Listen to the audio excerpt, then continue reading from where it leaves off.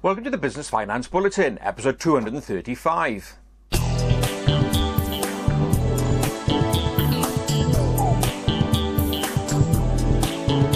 Welcome again to the latest Business Finance Bulletin with me, Rob Warlow from Business Loan Services, the commercial finance experts.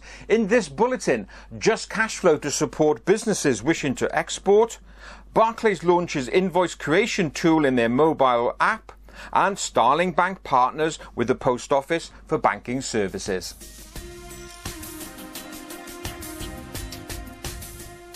Have you considered exporting your products? Well, according to a recent survey carried out by Just Cashflow, the alternative cash flow provider, they found out that small businesses are half as likely as their larger counterparts to enter the export game. The reason why? Well, lack of knowledge. They just don't know what to do. Now, as you know, as we're coming up to Brexit, the government particularly is really wanting to push UK businesses to do more exporting. But as that Just Cashflow survey found out, it is lack of knowledge and general fear of the unknown which is holding businesses back. Well, to address this knowledge gap, Just Cashflow has announced a tie-up with the Institute of Export and International Trade. They are there to provide Just Cashflow and their customers with advice, support and knowledge on how best to enter the export game, how best to protect yourself, how to get into the market, how to make sure you get paid.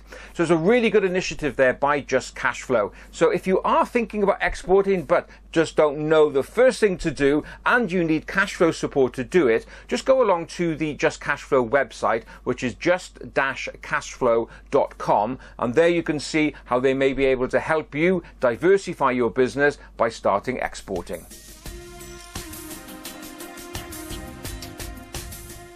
If you're a Barclays business customer, no doubt you're already making use of their mobile app.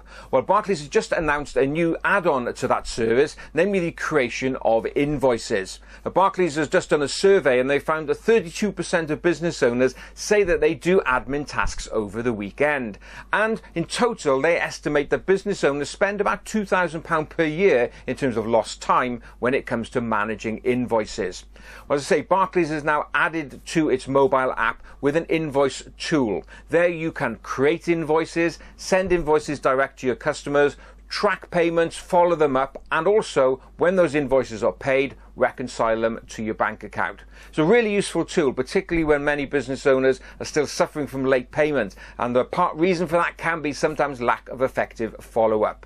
So if you want to know more about that, all you have to do is go along to the Barclays website, which is barclays.co.uk/business-banking/invoicing, and there you'll find out everything you need to know about that new tool.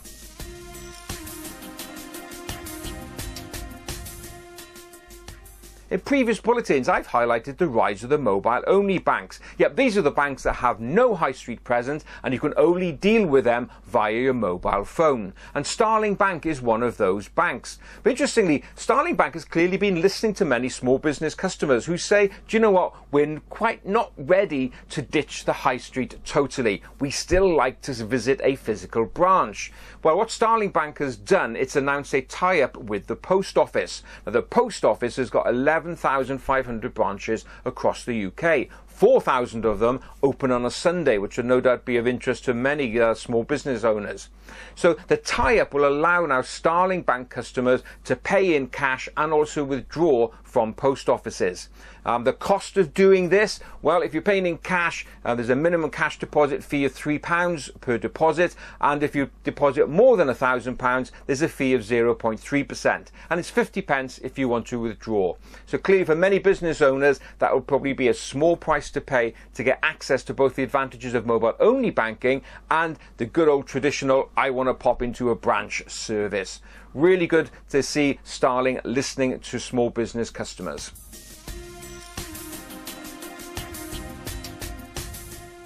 Well, that's it for another bulletin. As ever, I hope you enjoyed watching it. And if you did, please don't forget to give it a like and a share. So that's it. Look forward to being with you next time. In the meantime, have a great, successful and profitable week.